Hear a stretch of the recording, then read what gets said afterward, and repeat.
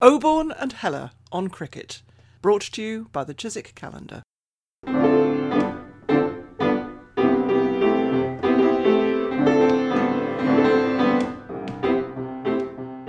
Hello, it's Peter Oborne here in Wiltshire. It's a wonderful, sunny June day, and I wish I was playing cricket this afternoon.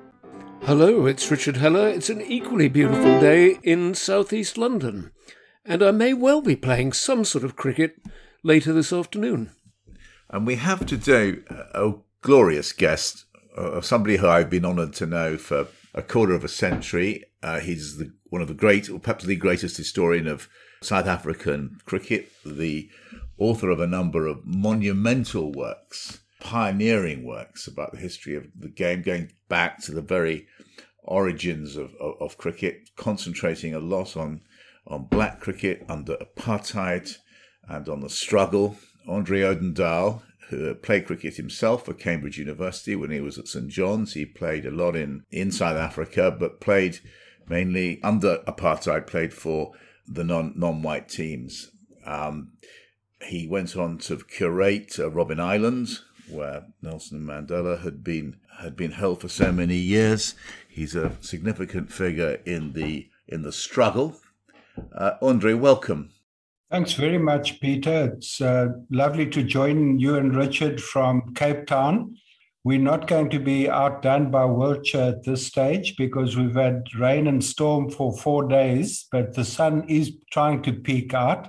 So I think it's going to be a nice day here as well. But thank you very much for having me on the program. And I have had the good fortune to live through very interesting times in South Africa. And you mentioned Robben Island Museum, just to give you a sense of that.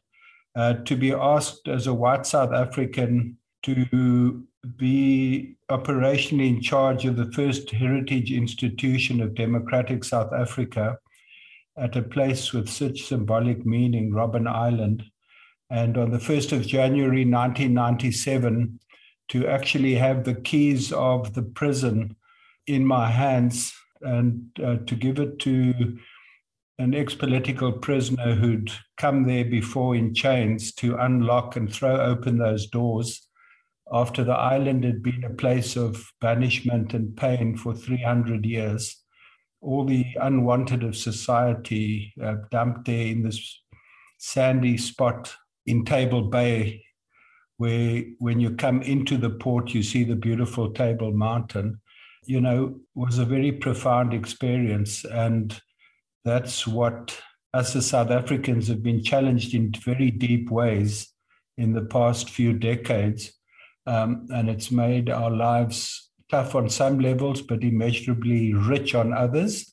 And that whole process, of course, still continues. There was no before democracy and after democracy, a kind of from darkness to night. It's a continuous struggle with complexity and contradiction, and also in sport. So thanks very much for having me on. Now, Andre, what you were talking about handing the keys to a former prisoner, was that prisoner President Nelson Mandela? No, his name was Liso Ngqungwana, but I did have the privilege of sitting in the cell with Madiba, and he did that very seldom.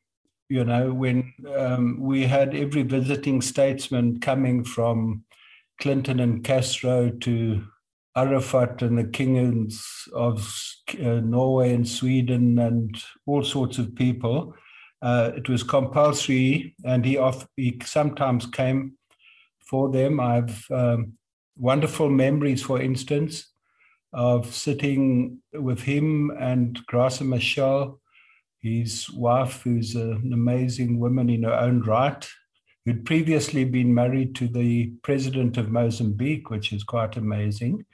And Hillary Clinton and Bill Clinton, and just to sit in on tea in the space where he'd been imprisoned while they were talking, for instance, is just one of hundreds of memories that I have of that place. It was just quite an incredible experience. But the ordinary stories of prisoners, how they made a saxophone, for instance, from Flotsam and Jetsam, picked up on the shoreline and actually managed to make it played music on it. They called it the Nkumane phone, which is one of the prisoner's names. He came back after the prison had been closed and the museum opened and actually played on that saxophone. So that was the notion of the triumph of the human spirit, how people could come out of such a brutish place with such narrow mentalities governed by, and then to try and be universal and open up the space. But of course, the progress since democracy has been very complicated also, with the massive levels of socioeconomic inequality and poverty in South Africa. So until we manage to get on top of those things, the kind of stability of the democracy that we want is going to be in question. And we can't, the dreams haven't quite worked out like we have, but it's still a place of great inspiration for me.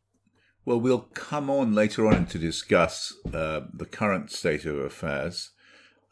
You've just written your most recent book. You've got a tremendous is Pitched Battles, Sport, Racism and Resistance, with Peter Hain, who he interviewed, Richard and I, a few months ago. You've got a very different background from Peter Hain, haven't you? Peter came from a sort of activist, anti-apartheid white family, but you came from a very traditional family, didn't you, Andre? Very much part of the white South African consensus. Yes, definitely. And there are very, very few of white South Africans who can claim what Peter Hain and his family can claim. People from the left who joined the struggle in those dark days already were very, very few and far between. And so I grew up in a rural town, Queenstown, in what is called the border region. And that is literally because 10 wars of dispossession were fought in that area, and it was called the border between the colony and what Black people were regarded as in those days, basically barbarians who needed to be forcefully included and Christianized and so on to become civilized in inverted commas. So that's the kind of mentality that gave rise to apartheid 100 years later. And I grew up in the 60s in Queenstown in a space that was very, very conformist in that sense. One of the things one would ask, did you ever have contact with Black children in that very rigidly segregated society at that time? Did you ever play together, even pick up games? And the answer was, in fact, living on a farm 10 miles away from the closest town, surrounded by mountains, my entire world up till the age of 6 was tied up with Black families and Black playmates, to the extent that I was able to learn the language, very fortunately, Xhosa or isiXhosa. And actually, when I was time for me to go to school on day 1, I ran away. I ran out of the playground, the one road I knew from the farm to my aunt's house, and said in Xhosa, I want to go back home now. I've had enough of school, which they still tease me about today, the professor who can't get enough of reading and learning. But so it was this feudal society almost where I learned some very profound, deep things. I think it's the psychology of it all one has to work out, but that feeling of belonging to Africa, which is what an Afrikaner means, and just getting a sense, in a physical sense of space, of where home was for me was very important. But what's very interesting to read about your upbringing, Andre, and to hear a bit more about it now, because it doesn't seem like a preparation for what I think has been your life's work of restoring the lost history of non-white cricket in South Africa. What led you into that cause? What determined that path for you? I think this simple answer is my love for sport, firstly, But more relevant, I think, by the time I'd left school, I saw myself as wanting to get out of the suffocating small place that I'd grew up in, go to the big city and university, and try and make a difference to change South Africa or to contribute to change. Because by the time I left school in 1972, the D'Oliveira affair had happened in 1968, and the demonstrations led by Peter Hain, the first direct action protests on sport, where the comfortable relationship between Britain and South Africa in sport was ruptured. The Victorian kind of culture that had persisted up until the 60s, with the Cultural Revolution happening then and decolonization, as I later discovered, meant also that my own world and complacent way of looking at sport was being ruptured, and I was being forced to look at new things. So as a young person, I wrote my first cricket book while I was an undergraduate. It was called Cricket in Isolation, The Politics of Race in Cricket. And at a time when the apartheid system was being forced to pretend to be reforming so that they could maintain their international contacts and relationships in sport, I was very much in favor, as a young person leaving school, to be part of that change. But the problem is, at that stage, I was seeing it from within the framework, from within the bubble of white society. As if we've played a cricket match against some black people, that means South Africa's changed. And as my experiences took me along, I discovered that that wasn't the case at all, and that it necessitated me taking much bigger steps and much more profound kind of directions. When did you write that first book, Andre? Were you at Stellenbosch? Because you went to Stellenbosch first and then on to Cambridge, didn't you, as a PhD student? Interestingly, I went to Queen's College, a school in Queenstown, and Tony Gregg was an old boy of Queen's College. His father had come to Queenstown in the war as part of the RAF as a trainer, and fell in love with a local girl. And he ended up editing the Daily Representative. So Tony Gregg came back. My first ever article published was on him. And it was, is it worth trying still to play for South Africa? He's been thinking now if perhaps it would be a better way to play for England, to follow that path. And that was, I think, in 1970 that I wrote that. So we had this tradition of Sussex professionals who came, Langridge, Thompson, and others. And I was from an Afrikaans background. My mother was Catholic and English speaking. That caused a row in the family. But she'd been orphaned. So my entire family was Afrikaans, but my home language was English. And I went to an English school, and probably was one of the first Wendals ever to play cricket. So, but it was just, one of those, your versions of public schools where sport and all these cultures of sport and cricket as a gentleman's game and all that, one was brought up in, So going to Stellenbosch, I had this ambition to also a famous sports playing university, the biggest rugby club in the world at that time. I used to love rugby and play it, but then became a better cricket player and was drawn into cricket. And the amazing thing about Stellenbosch was how, even now when I look back on it, how sanitized that life was. Stellenbosch sort of saw itself as a Cambridge and a Harvard of Africa, but it was totally white. And the idea behind the university was ons staan vir 'n idee. It means we stand for an idea. And that idea was articulated by D.F. Malan, the apartheid prime minister, in 1948.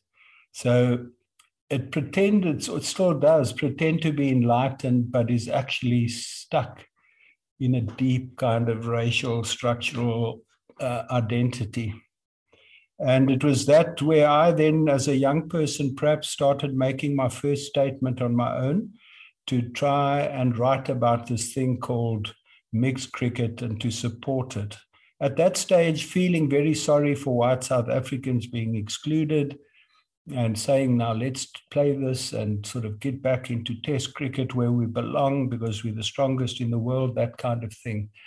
But as I started writing this book, I met for the first time black cricketers, the Black Western Province team, and Hassan Hawa, went to his home and had an interview. And I mean, it just, within one afternoon, basically once the shackles come off, you can never go back and close those doors behind you. So I spent an evening with the Western Province cricket team. We never say non-white here in South Africa because that's a negative term used about people in those days under apartheid. You were a non-person. But, to meet black cricketers playing first-class level with deep cultures, listen to a person like Hassan Hawa. When I went back that night, I just learned more than I'd ever learned from any books. And that then started me questioning deeper. And in the end, I decided I can't sit on the fence and say I'm against apartheid. I have to actually, things had got so bad by the 80s that I've got to take a position. So I jumped off this big, tall fence I was on, like most so-called liberal-minded South Africans, and landed in the safest embrace and blankets. People, were there to catch me. It was like jumping from one paradigm to another. It was an act of faith in some kind of way. Maybe one needed to have a bit of courage or bravery to do it, but the rewards were immense in terms of my own humanity and my own development as a person and the richness of the experience and the way it just opened up things for me and enabled me to free myself as well as a South African.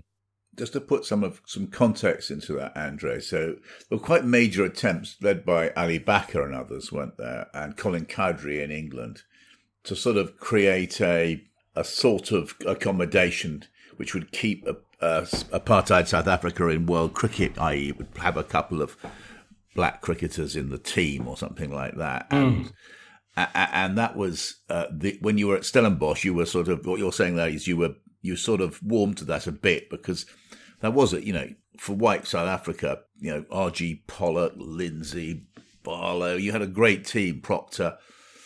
And when you met Hassan Hawa, describe him a bit more. He was the leader, the political leader of sporting black South Africans, wasn't he?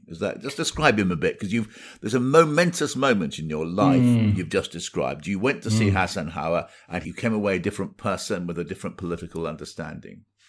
Yeah, Hawa and the cricketers themselves, and then just to see the normality of their kind of knowledge of the game and their love for the game and their skills, because I watched a match. So Hassan Hawa was the first sports administrator to stand up to apartheid repression after the 60s, when all repression, organizations were banned. Mandela and others were thrown into prison. And there was a very, very big repressive silence. And he was someone who would be very feisty and say, we're not going to be co-opted by these semi-apartheid plans of cricket. They're wanting to do it for their own sake without really meaning to change, and was quite provocative in the way in which he used media. He was very skilled in the media. So he became like Peter Heine Broad. He became one of the domestic kind of troublemakers, enemy number one for South African sport, because he was trying to stick a spanner in the works kind of thing. But that was part of this resilience of the resistance against apartheid, that despite those conditions, people kept speaking out, and he was in the forefront of that. So that was meant a lot to me. It was before Ali Bakr became prominent as an administrator. He comes in the 1980s when in an attempt now, once isolation is clearly coming because politically the apartheid reform is inadequate, then the next step is to try and buy your way into world sport. Following the Packer series, out came the checkbooks. The government subsidized sponsors to the tune of 90% if they brought international rebel teams out. So they effectively paid for the tours, and the tours were extensions of South African apartheid foreign policy, basically, to counter what was called the total onslaught against, again, Western civilization on the southern point of Africa, I suppose. So a cricket change until democracy came was really always inadequate, superficial, and dishonest, I would say. And I then chose at a certain point to cross the line, as it was said, and to play in the what was called non-racial sport. It must have cost you many friendships. Yeah, I think the loneliness of the journey is definitely one of the things that even today, you know, are you a permanent outsider or not? I suppose that's one of the questions that one has to have a conversation with yourself about, because the conversations here, once you made a move like that, it's almost like a brand mark on your forehead. This guy supports the ANC, he's a subversive against the government. You know, in a repressive society, everything, the propaganda is geared towards not self-interrogating or inviting differences of opinion. It's about galvanizing everyone behind a project to try and control what in the end couldn't be controlled. Before you made that dramatic move into non-racial sport in South Africa, Andre, you'd played some first-class matches for Border, didn't you? Yes, Richard, I was fairly, I did better at cricket than my first love of rugby, although I also played that at university as well, but not at a high level. So I played for Border schools at cricket, and that was the route that our school, the Greggs, Kenny McEwen's, Ian Gregg, and others followed. So I captained the provincial team or the county team as a youngster at the schools tournament, and then went to Stellenbosch, which Eddie Barlow came as our coach in my first year. So I spent 6 years playing with Barlow, and it was an amazing experience. One of the most dynamic cricketers in South African cricket history, but as a person, irrepressible, a slip fielder who could catch anything and just had a self-belief that he could even bowl teams out, and he was a non-establishment guy, Eddie Barlow. So he didn't like fuddy-duddy control of sport.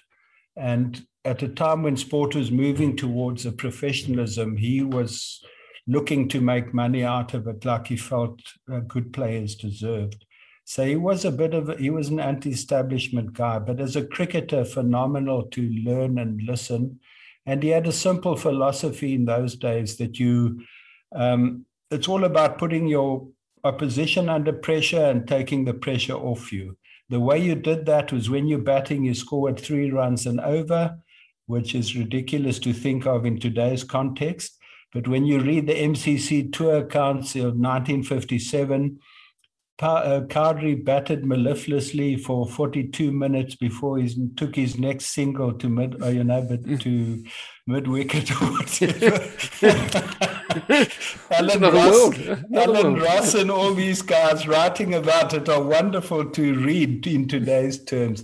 So Eddie had that philosophy, and at bowling, you kept the opposition under 3 and over. And the secret was to bowl line and length, not to try and bowl someone out every third ball and slip this way and bounce. It was just consistency and on-the-spot discipline. So he just believed, and I've seen him bowl, win a match in the last over of the day with us needing to take the last wicket. I mean, he's done that before.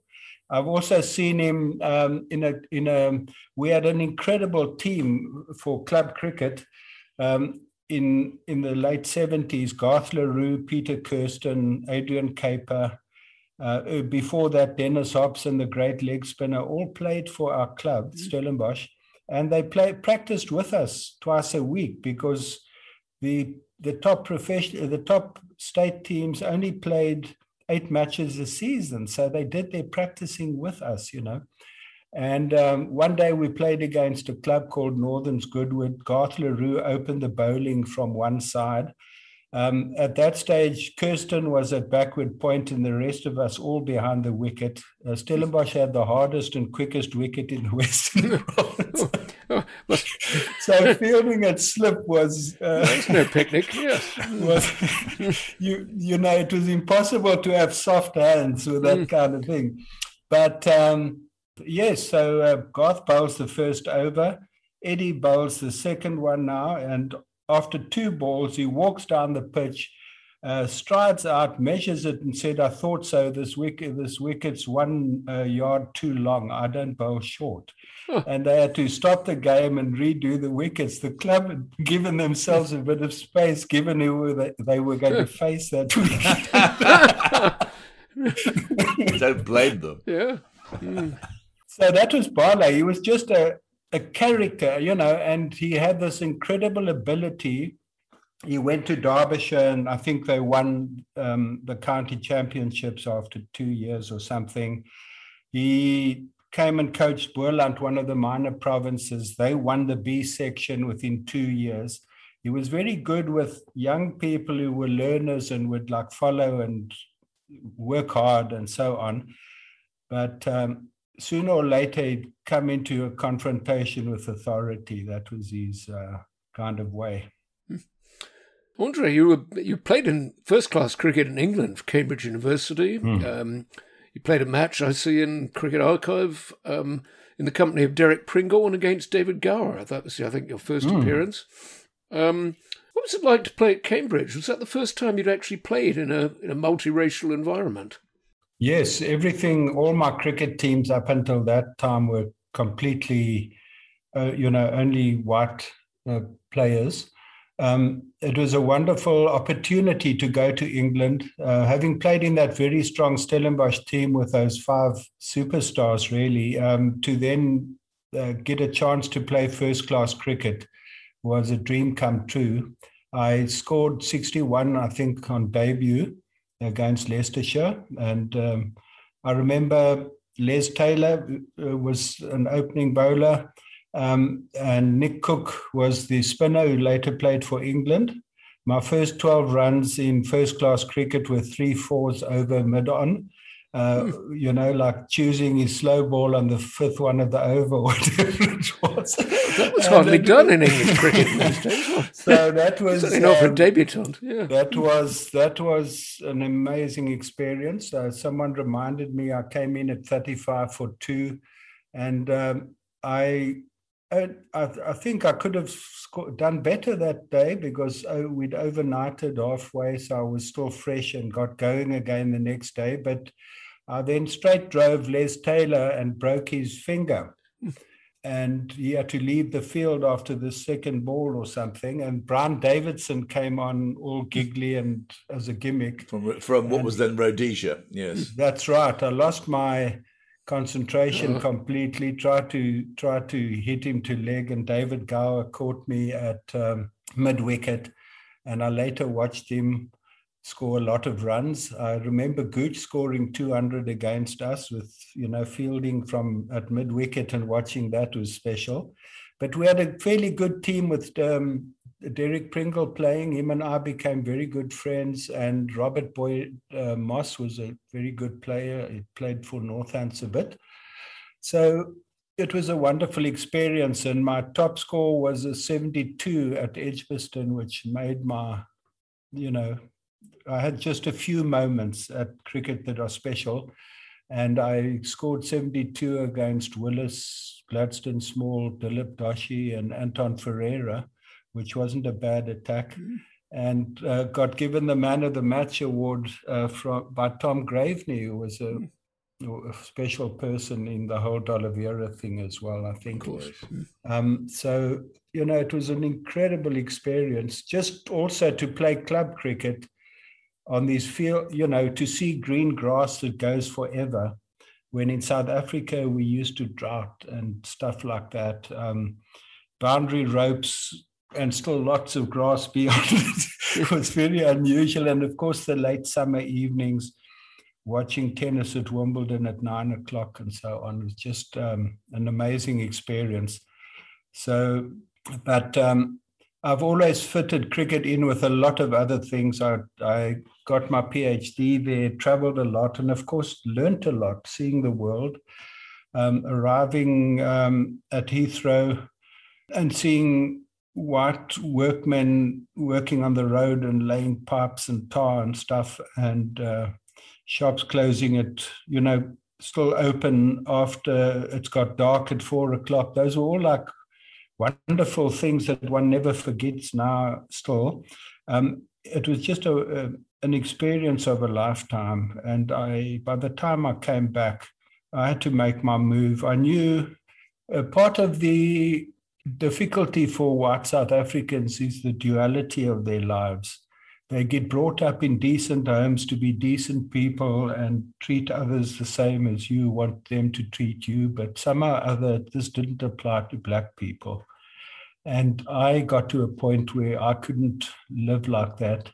And also it was becoming very militarized and also total onslaught. You literally were for us or against us. And I then went in search of the struggle, actually.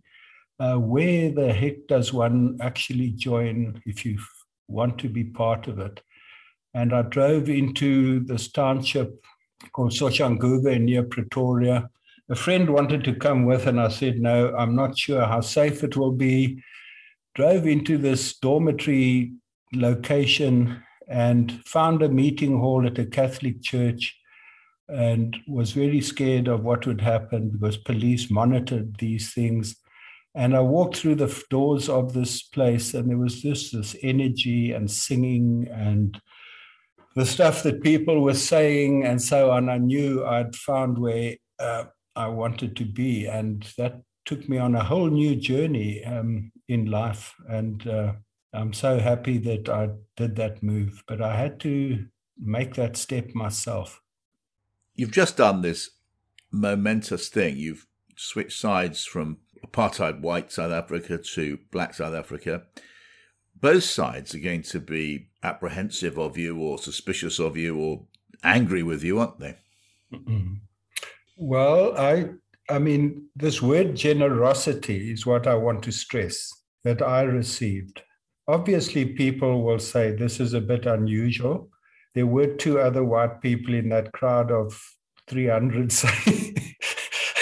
A highly energized crowd, but there's always this acceptance by Black South Africans that I've discovered that if you show a willingness to engage on a human level with people, they are there for you. And this is what one has seen Mandela's one sanctified vision of this, but the openness, the Ubuntu, the humanity that people had to draw on to survive segregation, colonialism, apartheid, and systemic exclusion, basically control of 300 laws that controlled Black movement, labor, and where you could stay from cradle to grave, to be insulted and controlled daily, and to still retain a humanity that then enables you to envision a future South Africa where everyone can belong, and that is democratic and open. It's the antithesis of exclusion and racism and so on.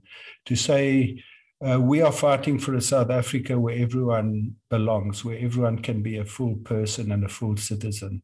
And I experienced that in reality, because when you are in the struggle, and I don't think any person just wanders into those places, because by wandering in there, you are making a move and a gesture, and people might think, I wonder what this is all about. But it's not any white person who goes like for a Sunday drive and says, let's go and see what's happening in that hall or that event.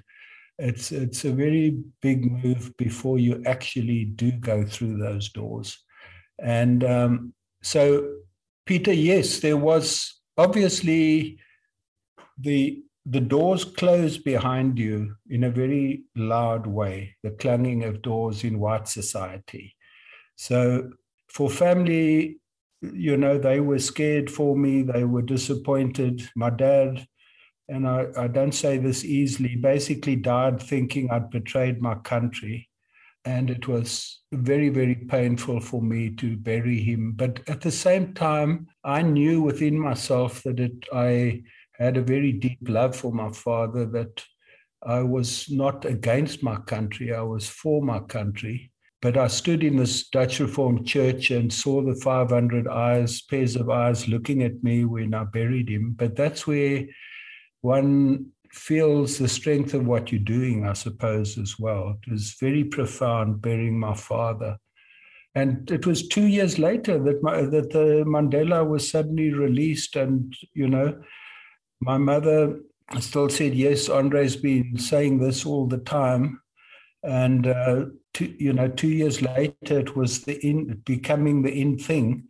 But we also then had, it's a long story, I married a woman who wasn't white, and that also was difficult for her to accept. And she basically didn't want to see us or our children or our first daughter until she was born. But in the way South Africa is a miracle in many ways, she ended up living with us, and she celebrated her 90th birthday 2 weeks ago. Looking after the grandchildren, loving them, and them loving her. So family has been very important to me, and how on that level there's been a kind of something that's worked in the way the country has not yet worked. But at the same time, it's full of contradiction. She hasn't changed all that much, but there's a lot she's learned. The kind of what the grandchildren have given her and got from her has been very profound from me. But we had to get over a whole lot of things before that ending point came.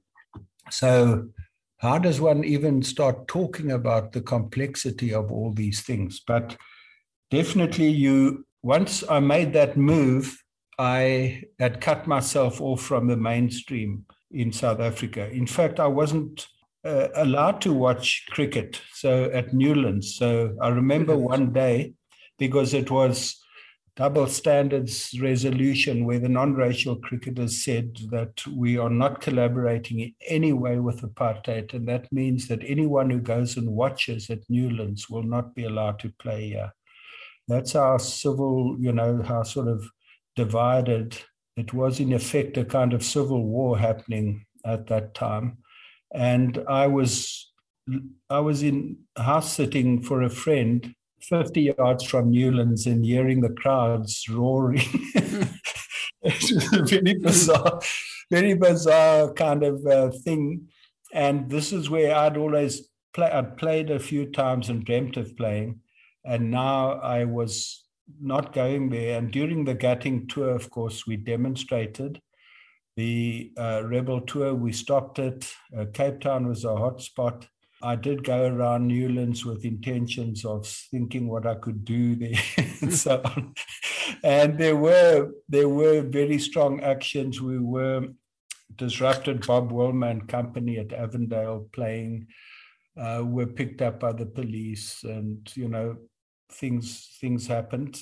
But it was just this two worlds now in terms of that, and in a sense politically as well. If you joined the UDF, the United Democratic Front, which is the internal proxy for the ANC, you were basically choosing a very small crowd, but a very dynamic and growing sector of white society after the UDF came into being in 1983.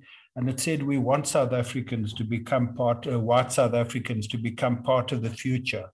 So the ANC, even at the height of the struggle, talked about creating divisions within the ruling bloc and opening up the broad front against apartheid. So there was space for us as white South Africans to participate, but not only in a formal political sense, in a genuine, deep sense. And I was lucky to go to get a job at the University of the Western Cape, and that was a sort of hotbed of struggle in the 80s. And there were just, my students today are in all sorts of amazing places and were incredible young people. And I still have some of my best friends are young students who gave me a lot of uphill in my first class. There's a white lecturer coming in now in 84 to talk to them, or 85, and ending up the best of friends and so on. So a movie can't tell our story. There's so many of these kind of stories in South Africa. And at the end of it, there's a kind of sense of discovering your own humanity and your own place. I feel very satisfied on many levels. And what I'd like, in terms of South Africa today, I can't stand the kind of white victimhood that gets played out. So it's almost like the slave owners of yesterday are the victims today as well. First, it was the communists who tried to oppose them, and now there's no place for them in society. And I don't mind anyone criticizing, however hard they want to criticize the system today. And I'm one of those people. But you have to qualify to criticize first, and that is to acknowledge what happened in the past, to acknowledge the exclusions that happened. And if you do that, then you have the same. And in fact, your rights are constitutionally guaranteed in South Africa. But until you can say what happened was wrong, then don't come and be the victim for a second time, when the real victims need to be brought into the story and not erased from history like they always were. And that is some of the motivations that, in my dual interests of history and cricket, I then started writing about the game. And there was a wonderful moment that set me off. And that was when I started my master's degree. I read a book called The Unification of South Africa by Leonard Thompson. And it was a standard kind of work, very good work, but it had 2 pages only on the responses of Black South Africans to unification. And this was basically, what did Black people feel about being excluded from this new country called South Africa in 1910 when it was formed? And nothing was known about this. And I thought, I'm going to try and do some research on this. My supervisor said, you'll find nothing because, nothing really happened in those days. And where would one find an archive and so on? And I had the most incredible good fortune, because I came from the Eastern Cape and had learned to speak Xhosa in a modest way. And I also studied it as a major at university. I then went to look at the first African newspapers in South Africa. This was the missionary press called Isigidi Misama Xhosa, which is the Christian Express. Before that, it had the K-word Express was the name of it. And then in 1884, a brilliant 23-year-old student and cricket lover, John Tengu Jabavu, started the first ever independent Black newspaper in South Africa called Imvo Zabansundu, and that is Native Opinion.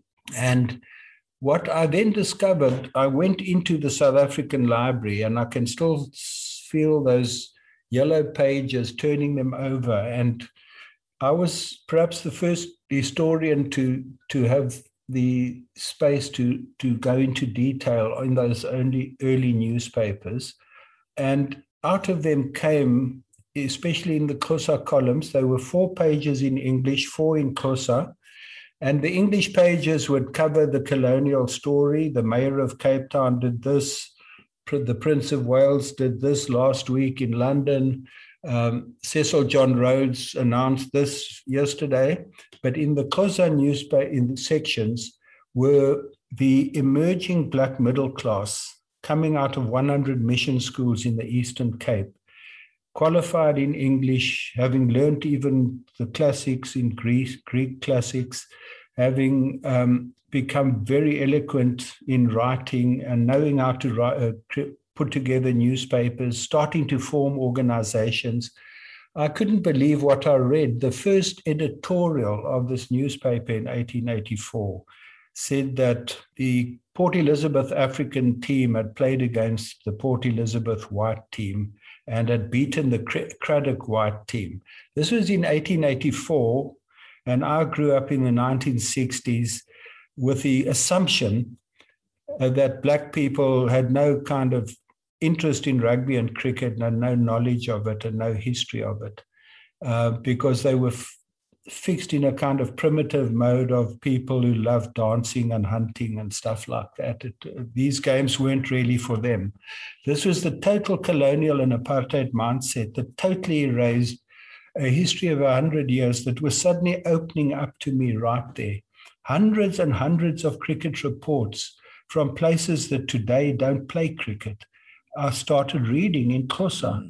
And, you know, Jabavu wanted to send a team over to England at the same time as the Farsis from Mumbai were sending Dr. 1911 that was, wasn't it? I think, yeah. You know, all those guys. It was unbelievable to see that. And I was reading it from the people writing the story.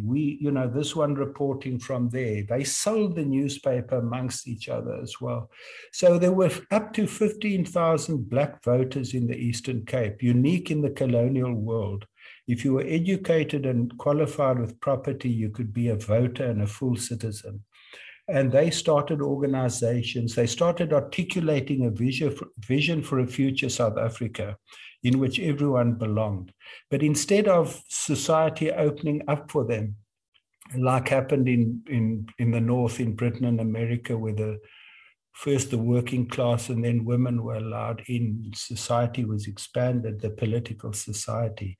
In South Africa, instead of these voters being allowed to become part of the politics, Union closed it down because gold and diamonds meant the need was now for the highest amount of labor at the cheapest cost, and you can't have this middle class who likes their tennis parties and cricket coming to spoil our project of making lots of money here. So this is when Rhodes introduced the colour bar in cricket in 1894, the very month or 2 months that he introduced the Glenn Gray Act to make it more difficult for Africans to own property and to vote, so that they could be forced into migrant labor through taxes and so on. So these things go together so much, and the kind of social Darwinism and arrogance of the people who brought cricket to South Africa, it just meant that they never saw black people as there was a wonderful window of opportunity in the 80s and 90s where black cricketers started the same intertown tournaments like the Canterbury Week in Kent, led to the idea of a white intertown tournament for the champion bat in 1877. Within 2 tournaments, black cricketers were playing the native intertown tournament and later the Malay intertown tournaments. These were precursors of provincial cricket. And in the same way that the whites then started playing international cricket and then formalizing first-class cricket in the 1890s, in the same decade that the county championship became official and that the Sheffield Shield was started in Australia, the Bonato tournaments were started by black cricketers, excluded from the white society. Many of them were good enough to play at the top level. And Richard Parry and Jonty Winch have just written this beautiful book about Crom Hendricks, who the English professionals played against for money after they beat South Africa in 2 days in a test match in 1891. And they said he's as good as the Demon Spofford. He's up in that league. Amazing. And he must go in 1894 to England. And Rhodes blocked him, not for once, but for 10 years, Rhodes and his acolytes in the thing. And the main one, a total nasty, arrogant, racist, really parading as defender of civilized standards was Sir William Milton from Marlborough, who played rugby for England fullback in the 1870s. And he came to South Africa in the late 1870s with Anthony Trollope, the novelist. And Trollope's first impressions of Cape Town were contemptuous. It seems like a poor, niggery, yellow-faced, half-bred sort of place with an ugly Dutch flavor about it. Africans he described as much more of a savage than the ordinary Negro that you find elsewhere. Now, this is the kind of English superiority that was in charge of cricket in South Africa. They almost wanted to be ultra superior and ultra English, and formed the Western Province Cricket Club as the MCC of the Cape Colony. So all the kind of class distinctions. Corporal Beach, the first guy to score 200s in a match in South African first-class cricket, had to travel third class because he was a bandsman in the Cape Town, when Cape Town went to Kimberley to play there. So these guys imported a kind of British snobbery that was totally inappropriate, but also made the club even more exclusive than it was in London and anywhere else. The club in the colonies was where the British celebrated their lifestyle, their superiority from the unadmitted millions. You know, Ramachandra Guru has written about that, about India and so on. Now, Cape Town under William Milton were the most snobbish and exclusive. They didn't venture even as far as Stellenbosch. They didn't play against Afrikaans players. They didn't play against people from other suburbs in Cape Town. They chose how they played. And it was all based on this kind of amateur ethos, which one saw in the early tours, where the amateurs and the professionals used different dressing rooms, stayed in different hotels on the tours, and also traveled separately when they went inland, because in those days they traveled by horse and cart a lot of the time. And the pros would take one route in another thing, and the amateurs would go in another one. So it was just built-in arrogance and superiority. And the three pillars of racism in South African cricket were, first of all, conquest. So the British arrived in 1803, 60 sailing ships, shock and awe, like Iraq kind of thing, took over the Cape, and within 3 months were playing at Greenpoint, which is the second oldest ground after Calcutta outside of England, in continuous use for over 200 years. And that's where I played my club cricket in non-racial sport as well. And that's where D'Oliveira, as Peter knows, also played. So from the start, it was a military game for the first 40 years. It's like, I've been to where the bomb dropped in Hiroshima, and there's a baseball stadium across there, across the road. I don't know when that was built, but it took 40 years of British military conquest before the first clubs were founded and the first schools started playing the game. So by that time, the British rule was like imposing itself in a much more stronger way. But and it followed the British conquest of Southern Africa. South Africa is more than 1 million square miles, and there were more than 15 wars of dispossession before that, over a century, that brought that about. And the way that cricket went from Cape Town by sea to Port Elizabeth, and then by sea to Durban, and then from those three places inland, all followed the British process of conquest. And so it was no surprise in 1877 that King Williamstown, on the border between Xhosaland and the colony, won the first tournament, beating Port Elizabeth and Cape Town, because they had soldiers there, including guys who'd played for Sussex and so on. The colonial authorities hired soldiers in the Cape Mounted Police from Britain to pursue these wars. So there were 4,000 or 5,000 British soldiers stationed in King Williamstown, and they had two of the best bowlers who won the tournament for them. So it's like totally linked up. The cricket was a game that followed conquest introduced by the army and followed it through South Africa. And the biggest cricket became almost a qualification for the colonial civil service. So Sir William Milton became Rhodes's private secretary after landing with his uncle Trollope, took over cricket, captained South Africa, was the guy who banned the first black player who was good enough, and that was 1 year before the first black player to play for the West Indies. I think it was Sir Frank Worrell's grandfather, and also a guy called Charles Oliveira, sounds like D'Oliveira, who played in the Lancashire Leagues in the 1900s. Our Crom Hendricks would have been picked a year before them if we'd not had golden diamonds and people who wanted this exploitative form of capitalism that developed here, and then made it uniquely racialized even in the colonial examples. So, Andre, I have to tell you, one of the things you've absolutely blown apart there is what we English cricket lovers were brought up to believe, that the English were a benign force, an anti-racial force in South African cricket, and the Boers imposed it. And what you've shown is, of course, that is a English myth. Apart from many other things you've shown us too. Very briefly, as you know, there's a huge controversy in Britain about the Rhodes' legacy set up in the statue in Oriel College, and it's being presented. He did lots of good. He was a great civilizing force, but on the other hand, he did this dark stuff too. And the statue should stand. How do you see it from a much more knowledgeable perspective?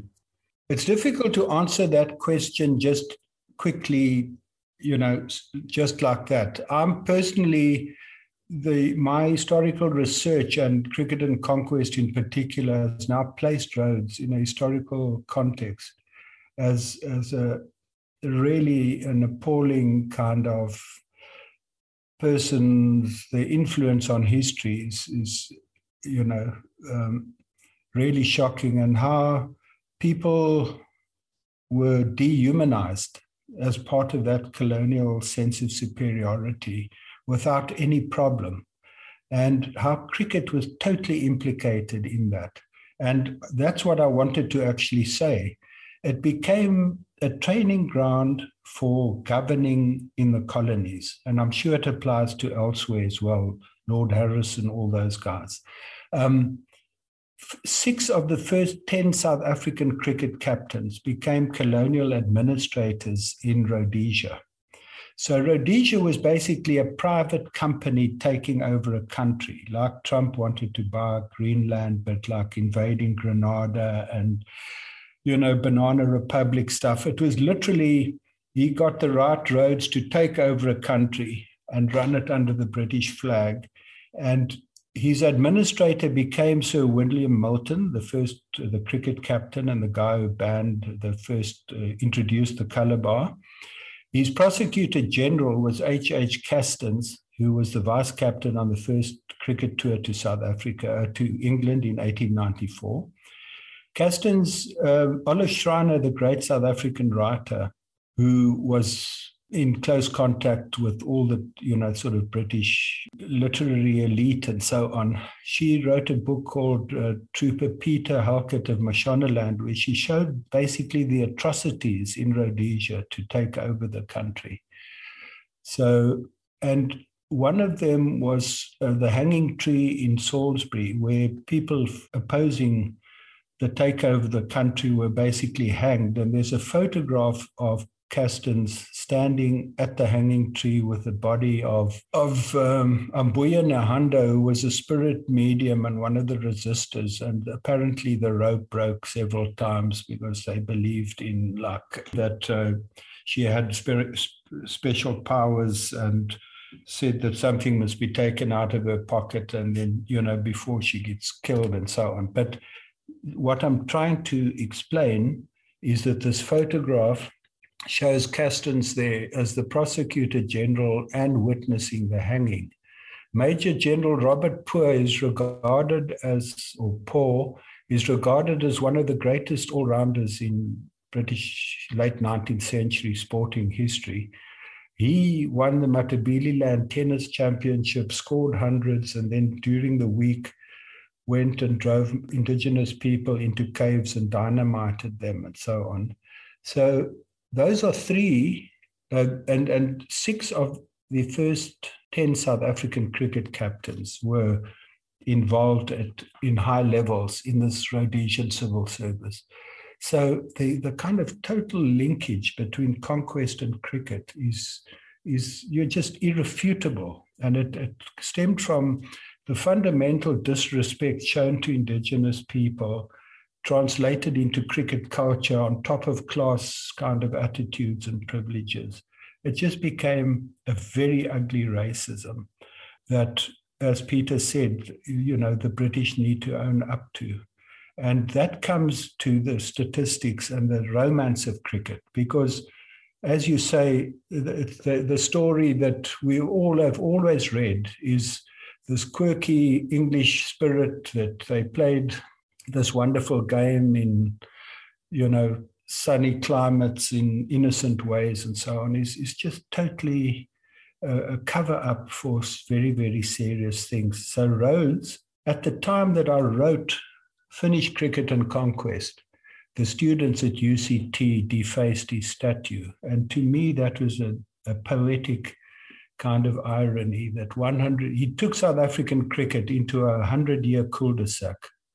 The systematic suppression of human potential that came from breaking that black middle class that was emerging. The main things in life were education and to be upright members of society. They worked hard. They were Christian in a way that was impeccably Victorian and so on. And yet they were stopped from becoming teachers and becoming newspaper owners, because not allowed to own property in certain areas, and crushed as a group instead of society opening up to increase the participation of Black people. And that came down to Cecil. That was Cecil John Rhodes was the master sort of force in that respect.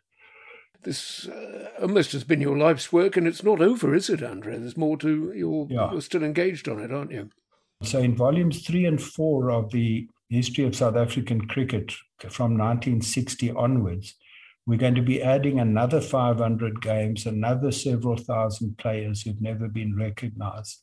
And it's just in that act of recognition that we free up the game, that we ourselves can then enjoy cricket in a more innocent way. Andre, it's been absolutely fascinating hearing you describe your journey into this great life's work of restoring the lost history of victims of racial segregation in South African cricket, and indeed work in South African society as a whole. We must have you back to tell more of the story, because I think we're only up to 1900 and there's so much rich history to come. But for now, I thank you very much for being with us, Andre, and it's goodbye from me, Richard Heller, on an even sunnier southeast London. It's clouded over a bit here in Wiltshire, and we get the weather first. Goodbye from me. Thank you very much, everyone.